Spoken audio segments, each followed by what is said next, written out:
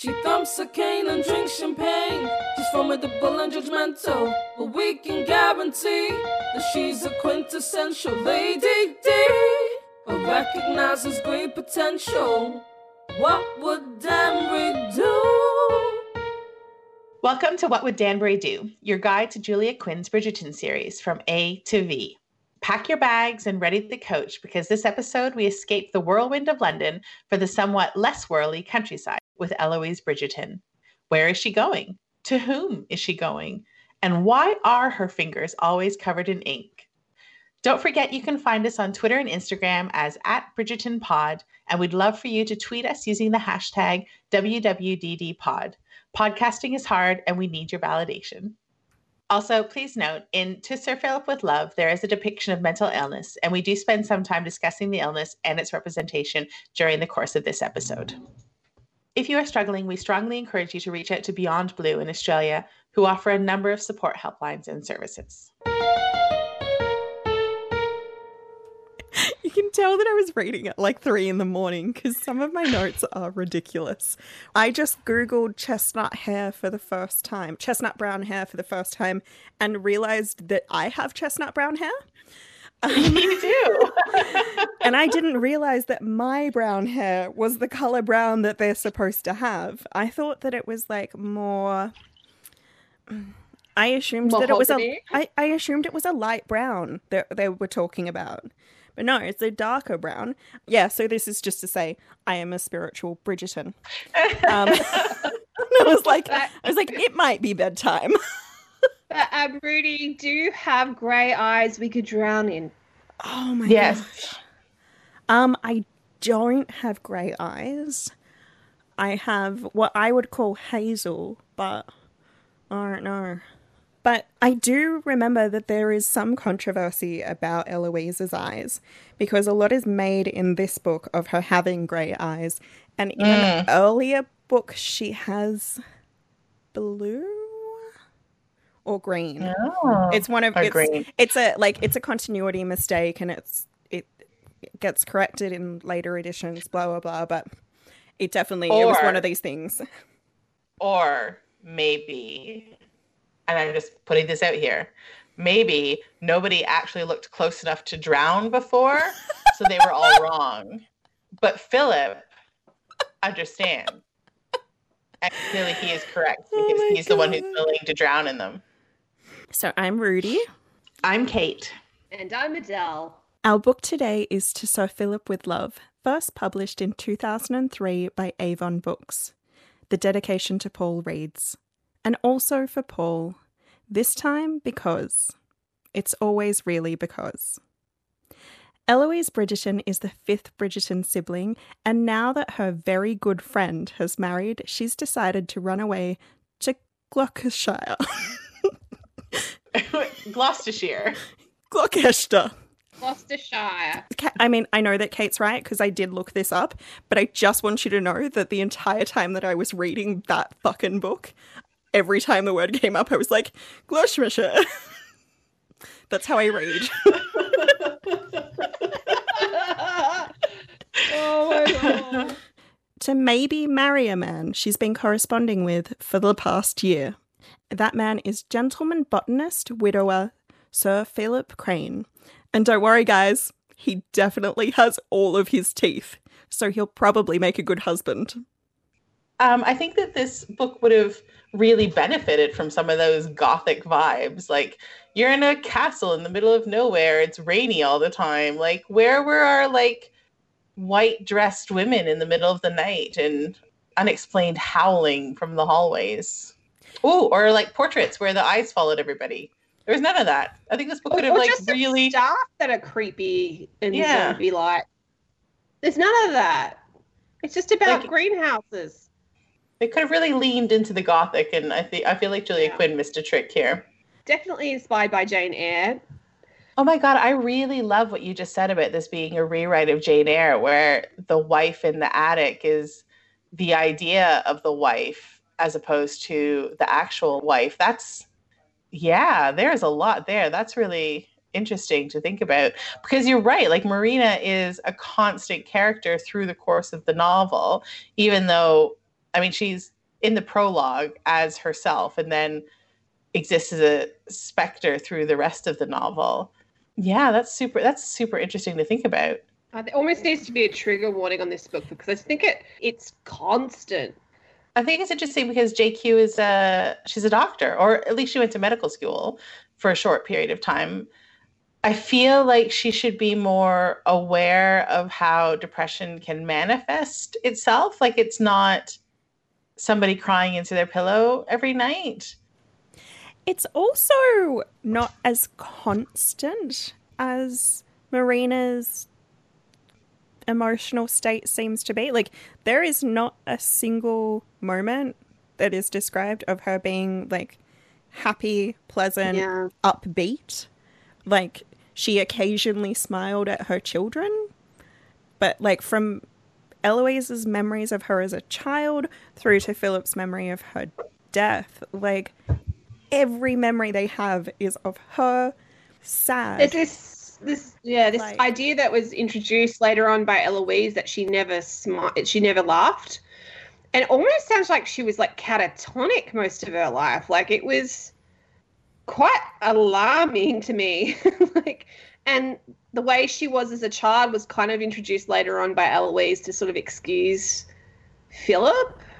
Which I thought was super interesting because when I was reading it, like, I realized how long it's been since I've actually read it, to the point where I started to play guessing games of like, oh, it's because this, right? So in my head, as I'm going, I was like, we're getting clues that, I mean, obviously she was engaged to his brother. I thought that the brother had got her pregnant and Philip married her so that the children would be legitimate, and also so his brother's children would be like potentially an heir, like, or child would be an heir. So that's the story. As I was reading it, that was the story I kept expecting. I kept waiting for that bomb to be, like, I kept waiting for that plot point to drop, and it turns out those are his children. So I don't fully understand why he married her, because they don't seem to have liked each other at any point. Well, I think that it was explained in the book that he did it basically because she was expecting to marry the baronet and he was the new baronet. I mean, it's a weird game of swapsies, really. Although I think this wasn't that uncommon. Like, it's quite unusual that her family would have signed some sort of marriage contract that relied on her, gaining the status of being married to the baronet. Can I take us right back to the start? On page 26, there's more proof that Eloise and Penelope are gay. And because since I posited that theory in Romancing Mr. Bridgerton, I went into this book like looking for signs that Eloise also loves Penelope. Like, she loves her back. Oh, can you imagine, how he asks her, what were you running away from? I'm running away from the fact that my beloved is marrying my brother. Yeah. Has married my brother. Oh, so someone has written that fan fiction somewhere, and I feel like we need to find it. Look, if you have written that fan fiction, send it to us. Please send it to us. Because this is like right here on 26. She's talking about how, she's happy for Penelope. Truly she was. And she was happy for Colin too. They were quite possibly her two most favorite people in the entire world. And she was thrilled. And she's really driving home how fucking happy she is that they're marrying each other. But also later goes on to talk about how that, like, she had fully expected to remain a spinster along with Penelope, and maybe they would live together and be in spinsterhood together, and we all know what that's code for. The two spinster sisters who just happen to, They're very good friends. bosom buddies. So yeah, I just wanted to like flag that. So as we go into this book, that's where I'm at. I'm which means that maybe I set myself up to fail a little bit, because very definitely there's no plot twist where like she ends up with Penelope, and she also doesn't end up with anyone that is Penelope-esque. No, and I think that this is a good time to talk about what kind of placeholder Philip kind of is. He's really literally a bit of nothing. He hangs out in the greenhouse and is terrified of his children, and I don't know, he's described as being sort of big and not terribly refined, you know, pleasant enough, but doesn't set her world on fire. He's a good writer after he does 8 million drafts of the letter. I found that endearing. I'm just going to say, like, I liked that he made multiple it's endearing, but I don't know. I just never really felt like we ever got a sense of the character of who Philip actually is, except that, you know, he was a good guy because he didn't cheat on his depressed wife. But he did try to sleep with her when she was basically catatonic. And he failed to mention that he had children in any of those letters. I mean, yes. I feel like I got a really strong sense of who Philip was. And there's like... Really? Yeah. Maybe it's just me. He's someone who hasn't had much joy in his life. So you sort of understand why he gloms onto Eloise, who isn't sad, which is not to say a great characteristic of, oh my God, Eloise is amazing. But if, you know, his whole life has been stuck in that estate, being abused by his father, and then basically finding it, like, not being able to pursue what he really loved because his brother dies, and then he has to marry the widow. Like, he's never done anything because he wants to. So he's kind of shut that part of himself off, perhaps. It's not really sad, but it's not really personality traits. Like, ooh, I've had a bad life, so I'm just not going to be a person or character with any personality traits whatsoever. Kate, for some of us, that's all we got, okay? Like...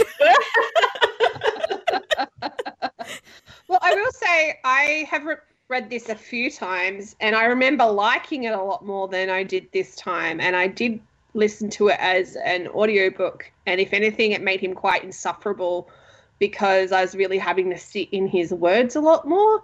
So when he's being quite horrible to Eloise verbally, it really took a lot away from him. There's a scene probably at the 2/3 mark where he basically tells her he can't listen to her anymore. Like, she's always talking and the sound of her voice is too much and she's just got to shut up, basically.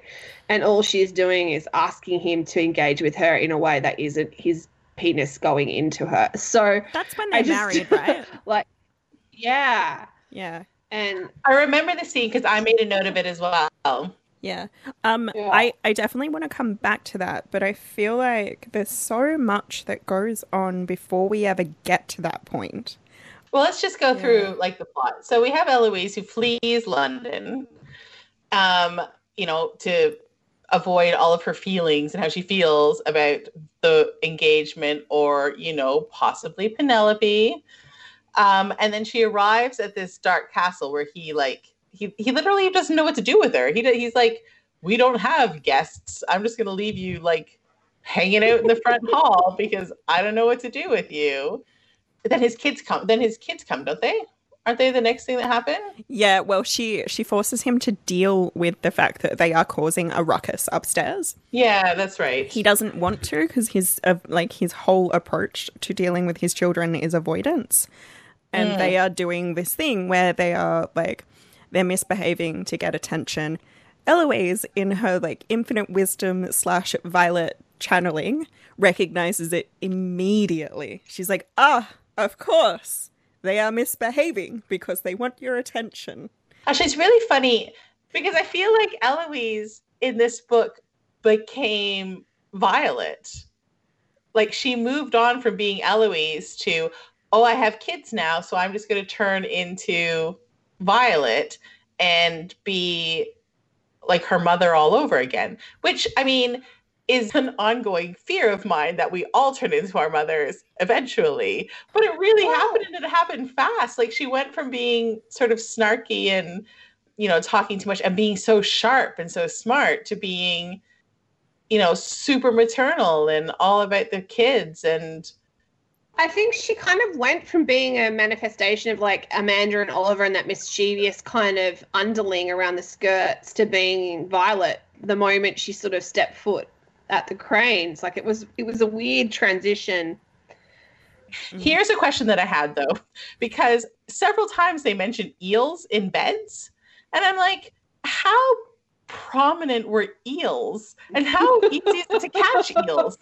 Like, I'm actually super interested in where do eels live? I thought, I don't know. I mean, the only thing I know about eels are the scary ones that live in the bottom of the ocean. Right? Can you get eels in freshwater ponds? Yeah. Is that a thing I need to worry about going near ponds now? Kate! You should be worried about that in any kind of river. What are you talking about? Well, I don't know. I didn't worry about it before, but clearly I'm going to worry about it now. As someone who grew up skiing on a freshwater lake, yeah, hell, there are like eels freaking everywhere. That's why I was terrified to like be out under the water for too long. They actually, I want to say they're like quite curious. Like they do actually come up to you if you are on the edge of like a jetty or whatever. I know, like the crocodiles and the sharks, fine. I didn't realize I had to worry about eels as well. Ugh. I don't think Amanda and Oliver were that bad. I mean, they're annoying. They would drive me up the wall, but I don't think they were like genius muckrakers. You know what I mean? Like I just don't. Which is why I think Eloise being able to handle them made perfect sense. Like gluing the governess's hair to the bed sheets, like horrible, but like not genius level mischief, really. Like really standard, straightforward mischief. But you think he would have questioned why the current nanny, who we later find out has been abusing them, has not had anything happen to her? You think that would have raised some flags? They don't like her. They told him they don't like her, but she stayed free of an incident. But yeah, I wonder why they didn't try anything with her. Because they're scared of her. Maybe. I think it sort of lines up with a lot of what we're talking about, like the consistency of the characters from start to finish, like uniformly, is a little bit all over the place. But I didn't find them annoyingly precocious. They were annoying at times, but I felt like it was kind of earned. Yeah, actually, it's funny because I don't normally like kids in romance novels. No, neither do I. It's not something that I seek out. I don't like Secret Baby. I think, like, Oliver and Amanda are great, and I really loved that the Bridgertons sort of adopted them into the family at the end, and there was no question that Violet was their grandmother, and I liked that conclusion, and that Eloise sort of went... I liked that Eloise kind of called herself hers, but I didn't like it when Philip would call her their mother. So it was this weird disconnect for me, like... For him, it was so much about having a mother for his children, so he didn't have to worry or think about how he was being shit all that often. So it was a weird sort of contradiction for me. Well, yeah, the motivations for both of them are quite interesting, because Eloise leaving London and going to this estate to meet someone that she's been writing letters to for a year. Like, it is solidly out of character for her. There is no way that she did not understand the full implications of what she was doing. And I actually don't really... We're given a reason for why she doesn't give him a heads up and time to organise a chaperone. So she can change her mind. Yeah. So we're given that reason. She's was like, it's so solidly out of character, and I was really surprised that she hadn't like roped Francesca into her. Like, again, like Francesca has recently been widowed, but like they're so tight. So I was like, it's bizarre that Eloise, who has these really strong connections with her sister, with Penelope, she's not enlisted either of them to help her with this like grand scheme that really puts her at risk, like in every possible way. You're completely right, because in the first few novels, you cannot even distinguish Eloise from Francesca. They are just together. Yeah. And they don't really have different personalities. To the point where I thought they were twins, but they're not. I don't know, actually. I bought it. And I still buy it. her best friend, the best friend she's in love with, is married somebody else. So she gets a little bit desperate, a little bit reckless, a bit overwhelmed, and all up in her feelings. And like, who doesn't flee that scene? I guess I just expected. Well, like, I was thinking about it, and I was like, the most logical and the most Eloise way to have done it was to line something up with Francesca where she has told everybody that she's going to stay with Francesca, and Francesca covers for her while she does this thing. So Francesca knows the truth and no one else does. And and then like, you can still have the brothers figuring it out and having a full-on fucking meltdown, which was just, it's straight up. It is one of the best parts of this book. I actually think the brother interactions in this book are the best thing in the series. I liked Benedict again. And poor Gregory, who just wants to be a grown-up and like is being treated like a child at every turn. To add to my theory that Colin and Eloise are actually the same person, and that's why it is not just okay to ship Penelope and Eloise, but it's actually like fucking, it's the right thing to do, is that Eloise is a secret writer with her letters and everything, because she is keeping up an insane level of correspondence with people, and no one seems to know what she's writing or who she's writing to and all that kind of stuff. And Penelope is the one who finds the letter that kind of reveals where she is and that she's with Philip and like where to go, right? And it's much like Penelope is the first one to find and read Colin's secret diaries of secret writing, and like, yeah, so they're the same character, like they're the same person, and actually, like, yeah. Doing a psychoanalytical reading of this text would be super fun. Right? Like, oh yeah, like I'm like stretching way back to my undergrad degree, but I've got like Colin is the id and Eloise is the ego in my head right now. And oh yeah, we could I could make this work. I could write a very good fourth year essay on this, is all I'm saying. One day I'm gonna need you to explain that to me, because I have a really basic understanding of the id and the ego. Like, love it. But I do definitely want that paper, please, Kate. That would be awesome. I'll just whip it up in my spare time. Yes. Once we get a Patreon, that'll be the first thing that we offer. That's like top tier though. Like, you got to be spending like $50 a month to get that. Like, this is academia coming at you. Like, make it rain, people. Make it rain, and I will deliver some Freudian thoughts for you. Like, because how much do you spend on an academic journal? Like $100. So, I don't know. I haven't been a student in a long time, and even then, like, you get university access, so it's fine. Anyway, that's all I wanted to say on that. I really like Sophie. She's pragmatic. She's just really smart, and it feels like Julia Quinn doesn't like her that much. I don't think she's necessarily acts the way they talk about her. Like, I don't think she's more chatty than any other character we kind of have in this series. They talk about how direct she is. I don't think she's any, like, Philip is much more direct than she is. I guess it's a gender divide. Yeah, I actually really like Sophie. I just don't like Philip all that much. Shit. Did I say Sophie the whole time? Yeah. You did. Yeah. And I was really confused at first, and then I was like, oh, she's got the wrong name.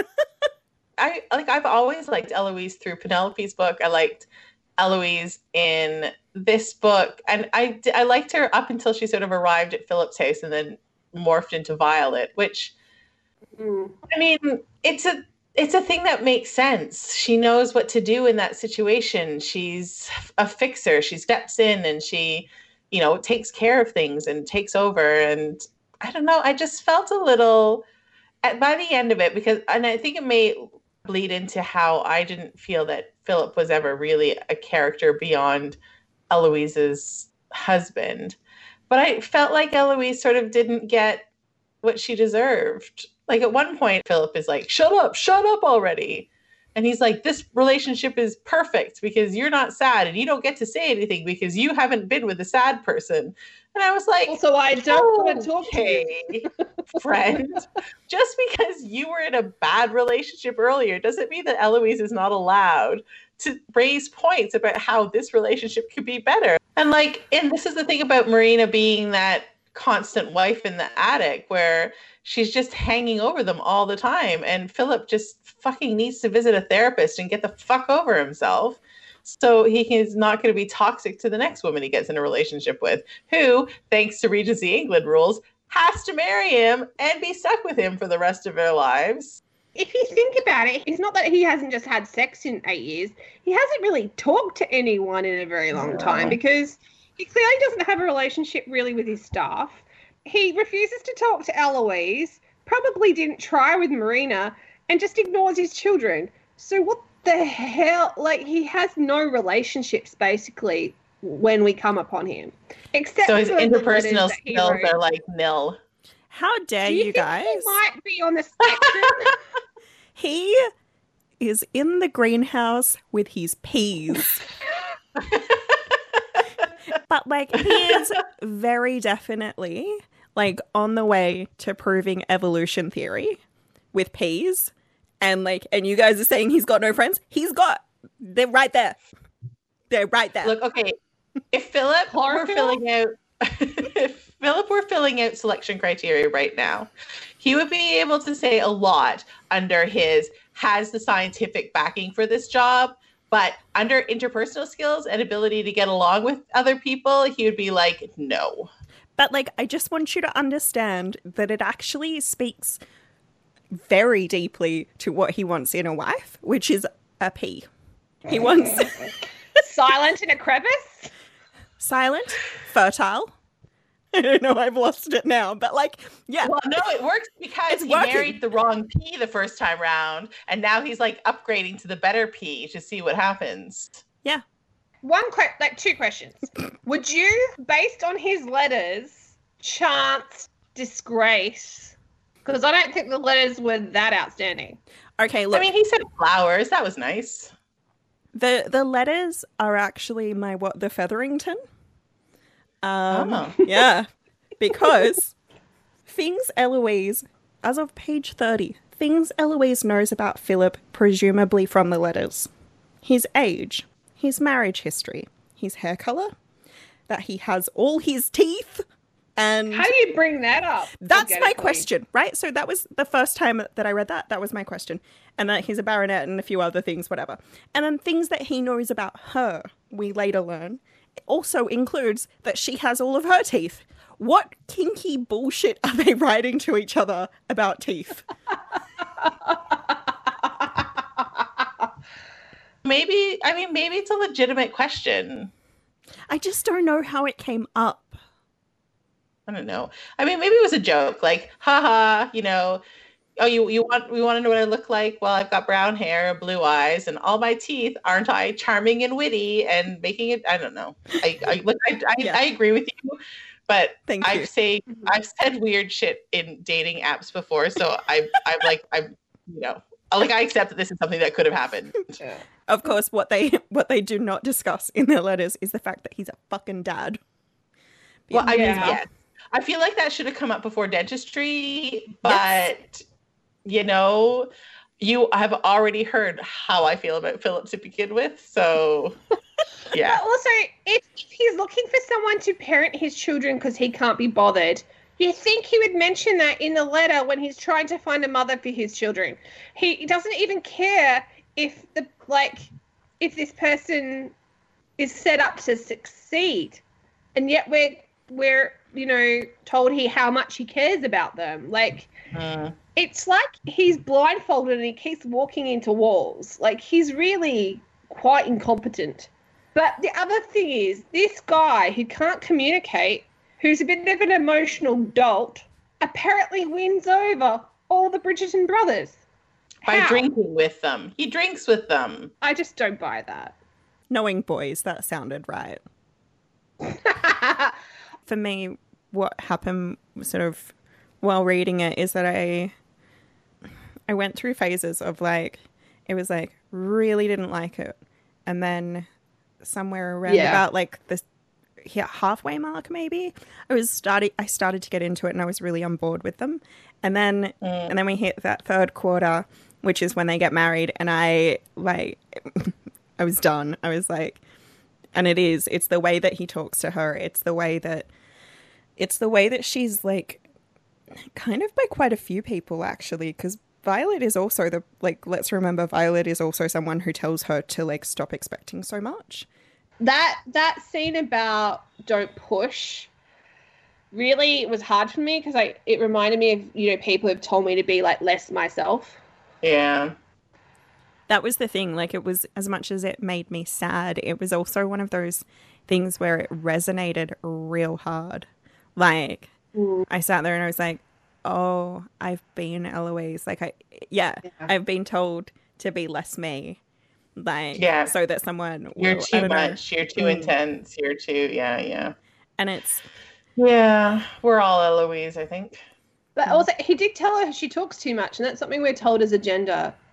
But I think that's one of the things that Julia Quinn does so well as a writer, where, you know, I was like you, Rudy, there were things that irritated the fuck out of me through this whole book, and many times when I was not on board with the characters, but there's still always a charming scene that will rope me back in again, or there's a turn of phrase, or there's something a little bit funny, or there's this intense relatability that just keeps me coming back, even though there were times when I was willing to just shut the book on Philip altogether. But I still wanted to know what would happen. I still wanted to know what Eloise was going to say next. I think that Julia Quinn, even when she's not crafting a narrative that I'm particularly engaged in, can still write in a way that is really engaging.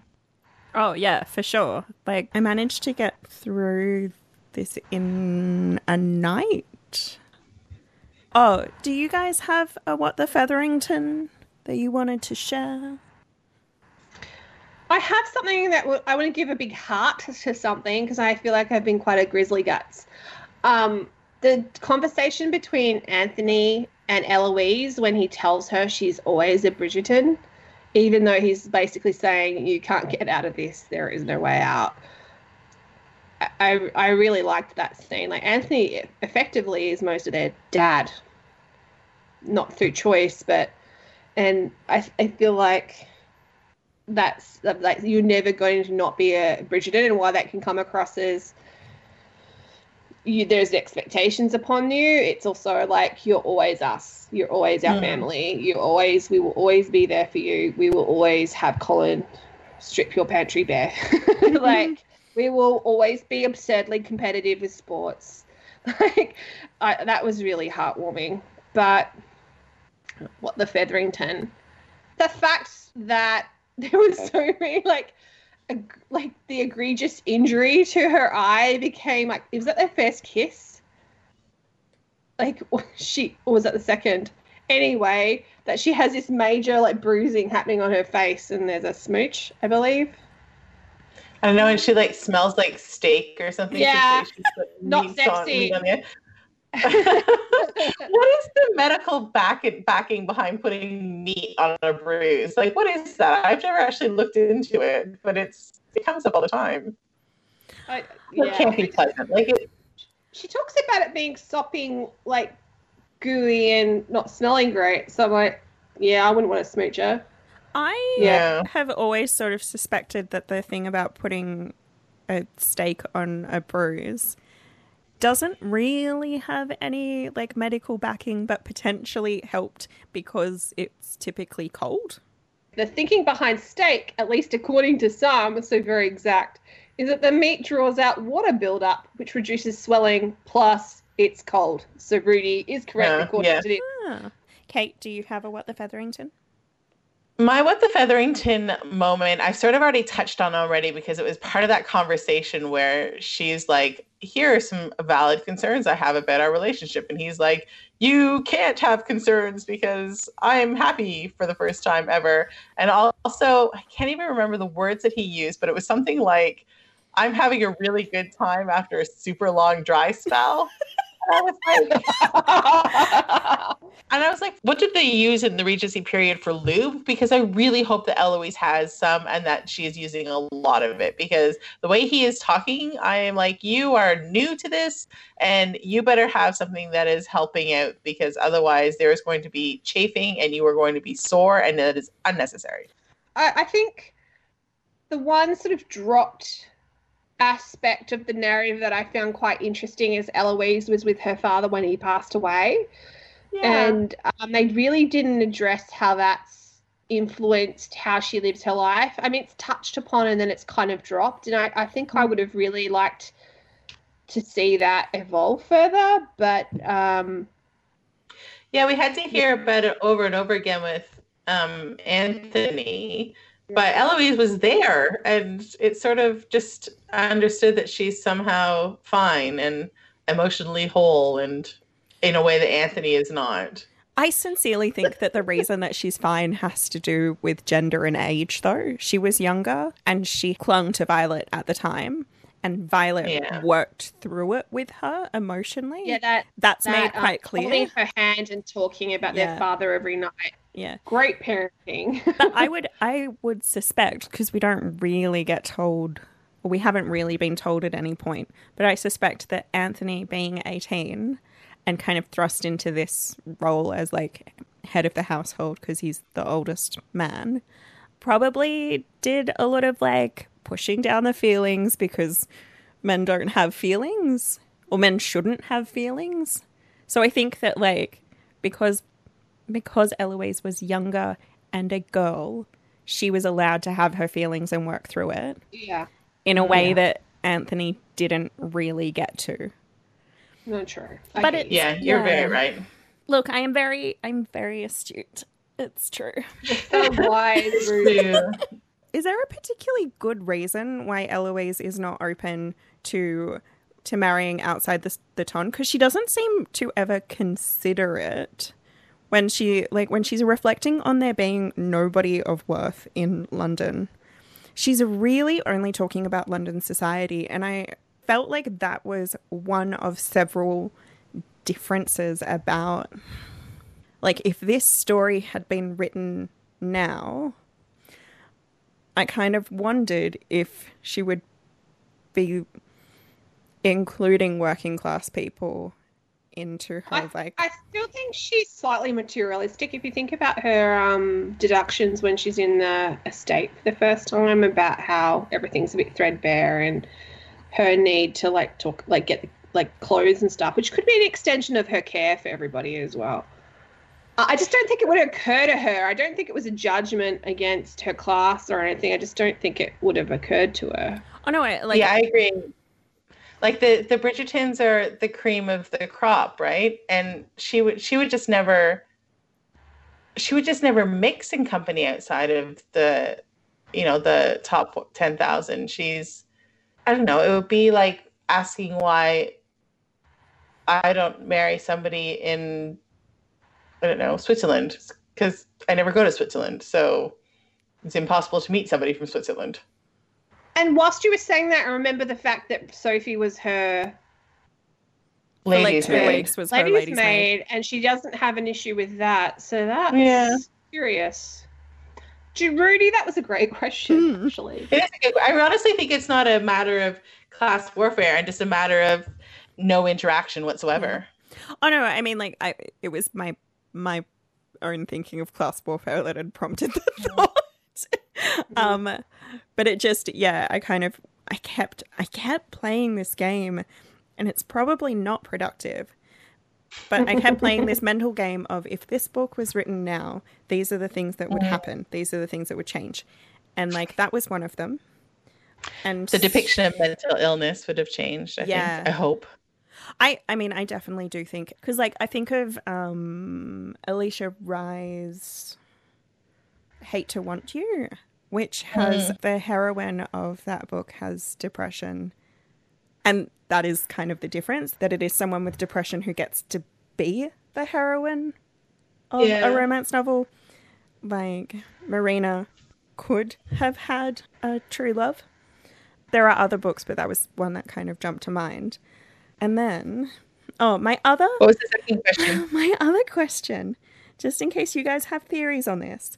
So, we learn that Philip's brother was at Waterloo in 1815. And one of the reasons that he's at Waterloo, presumably, is because there is, like, an extra brother, so no big deal if he dies. Shrug. That sounds fucked. Right? So the Bridgertons have 4 boys in their family. And one of, like... And, like, obviously, like, not Anthony, but is there a particular reason why neither Benedict or Colin ever enlist? Draft dodgers. The Bridgertons are draft dodgers. Well, and I imagine they have enough money to support, like, Anthony has enough money to support his brothers without them having to go off and take a commission somewhere. But yeah, it's interesting because realistically, do we ever learn Philip's older brother's name? Probably. Okay. Fucking hell. Sorry, guys. Now Roger. So Roger shouldn't have gone off to war because he was the heir. It should have been Philip. Like, no noble family would have sent off their heir to Waterloo.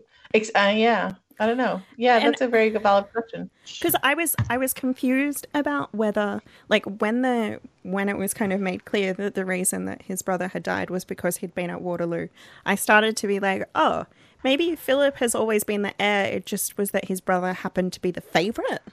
It's not uncommon. I mean, there's so much in Philip's childhood that's inexplicable. Yeah. Oh my God, how good. I've just come up with an idea for a series of novels that features a time-traveling therapist who goes back into time.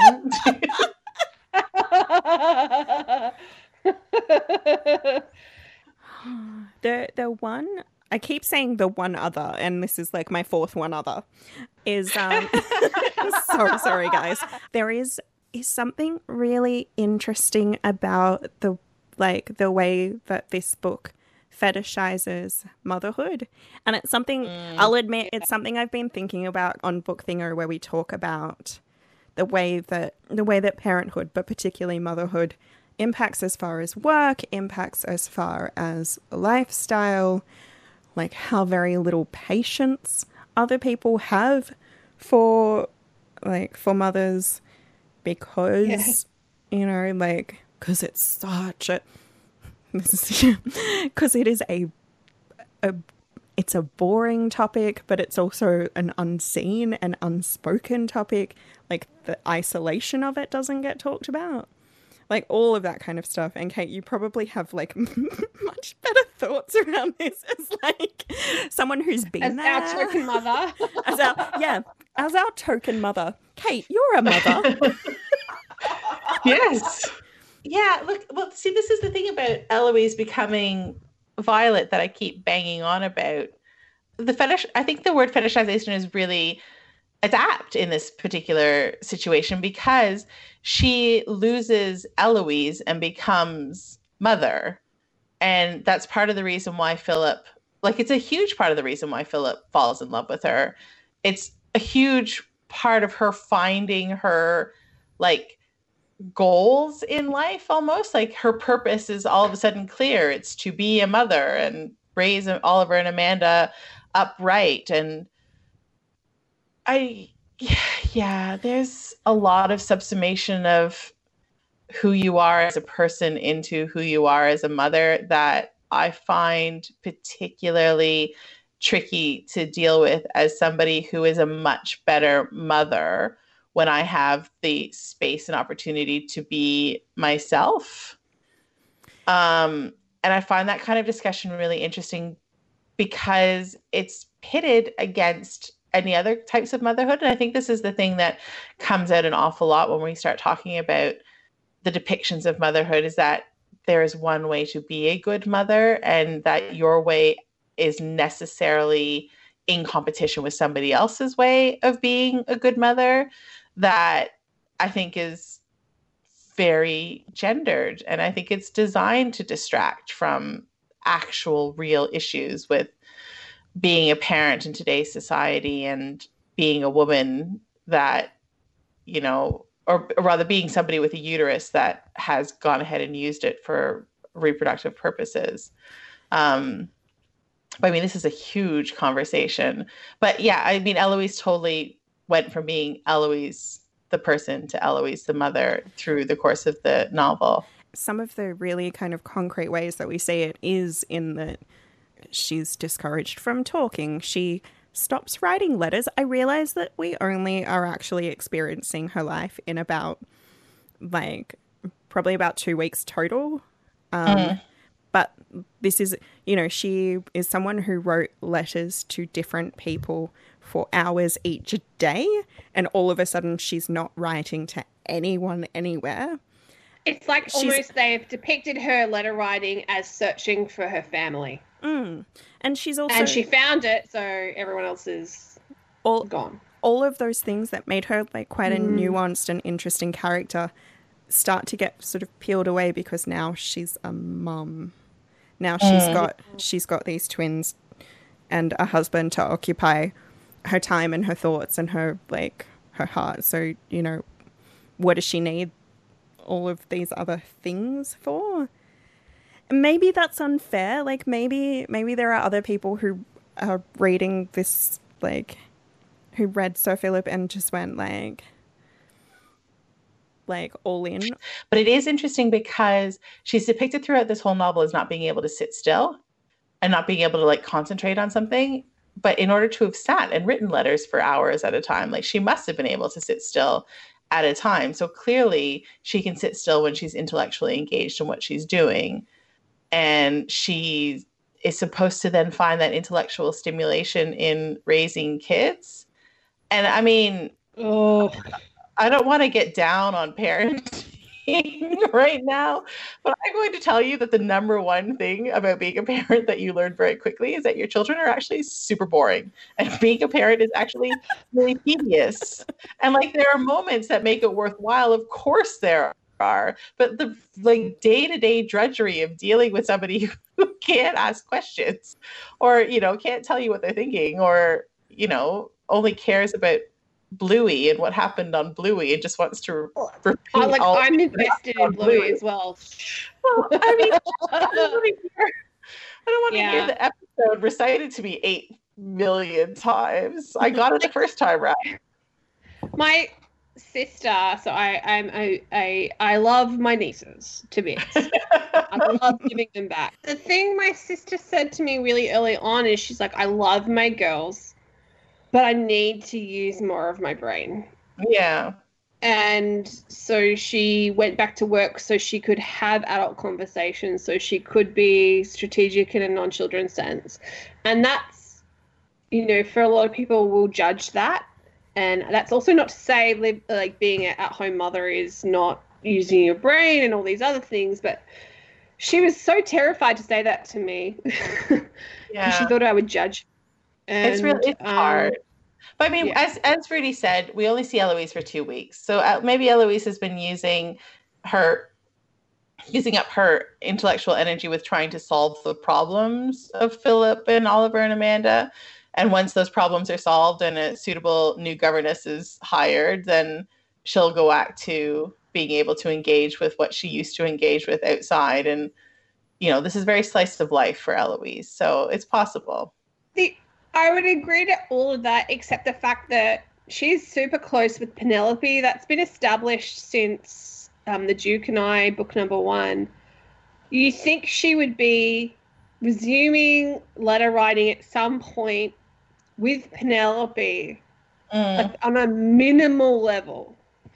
And like her reaction to finding out, like Violet thought she was like kidnapped and there was going to be a ransom. Like, it doesn't feel like it truly connected as a character beat, like, throughout. Like, it sort of shifts a lot. And I get that she wasn't really acknowledging her hurt in Penelope marrying Colin. Whether she was crushing on Penelope or jealous that Penelope had married, whatever. But I think it's weird that she didn't write to Penelope at some point during that 2 weeks. Now it's time for something we call What Would Danbury Do? I just accepted a position with a super competent, badass surgeon single mother. She turns me on. Hard. Should I resign? BD McTattoo. So you're just throwing away the concept of using the, like, there's a format, Adele. That letter comes from. Right, it's okay. No. So that letter comes from who? That is by Rafe or Raphael from Rebecca Weatherspoon's Rafe, a buff male nanny story, the first in its series. I mean, honestly, I think Lady Danbury would be like, you know, get it, son. If you're both able to act like adults in this situation and you're both there for it, then yeah, go ahead and mix business with pleasure as long as you can separate them back out again when it needs to happen. I think that Lady Danbury would be super down for a hot male governess. Would he be a governess in Regency? I'm going to call him a governess, yes. Oh, yeah, he's the governess. A male governess that likes picking up his woman.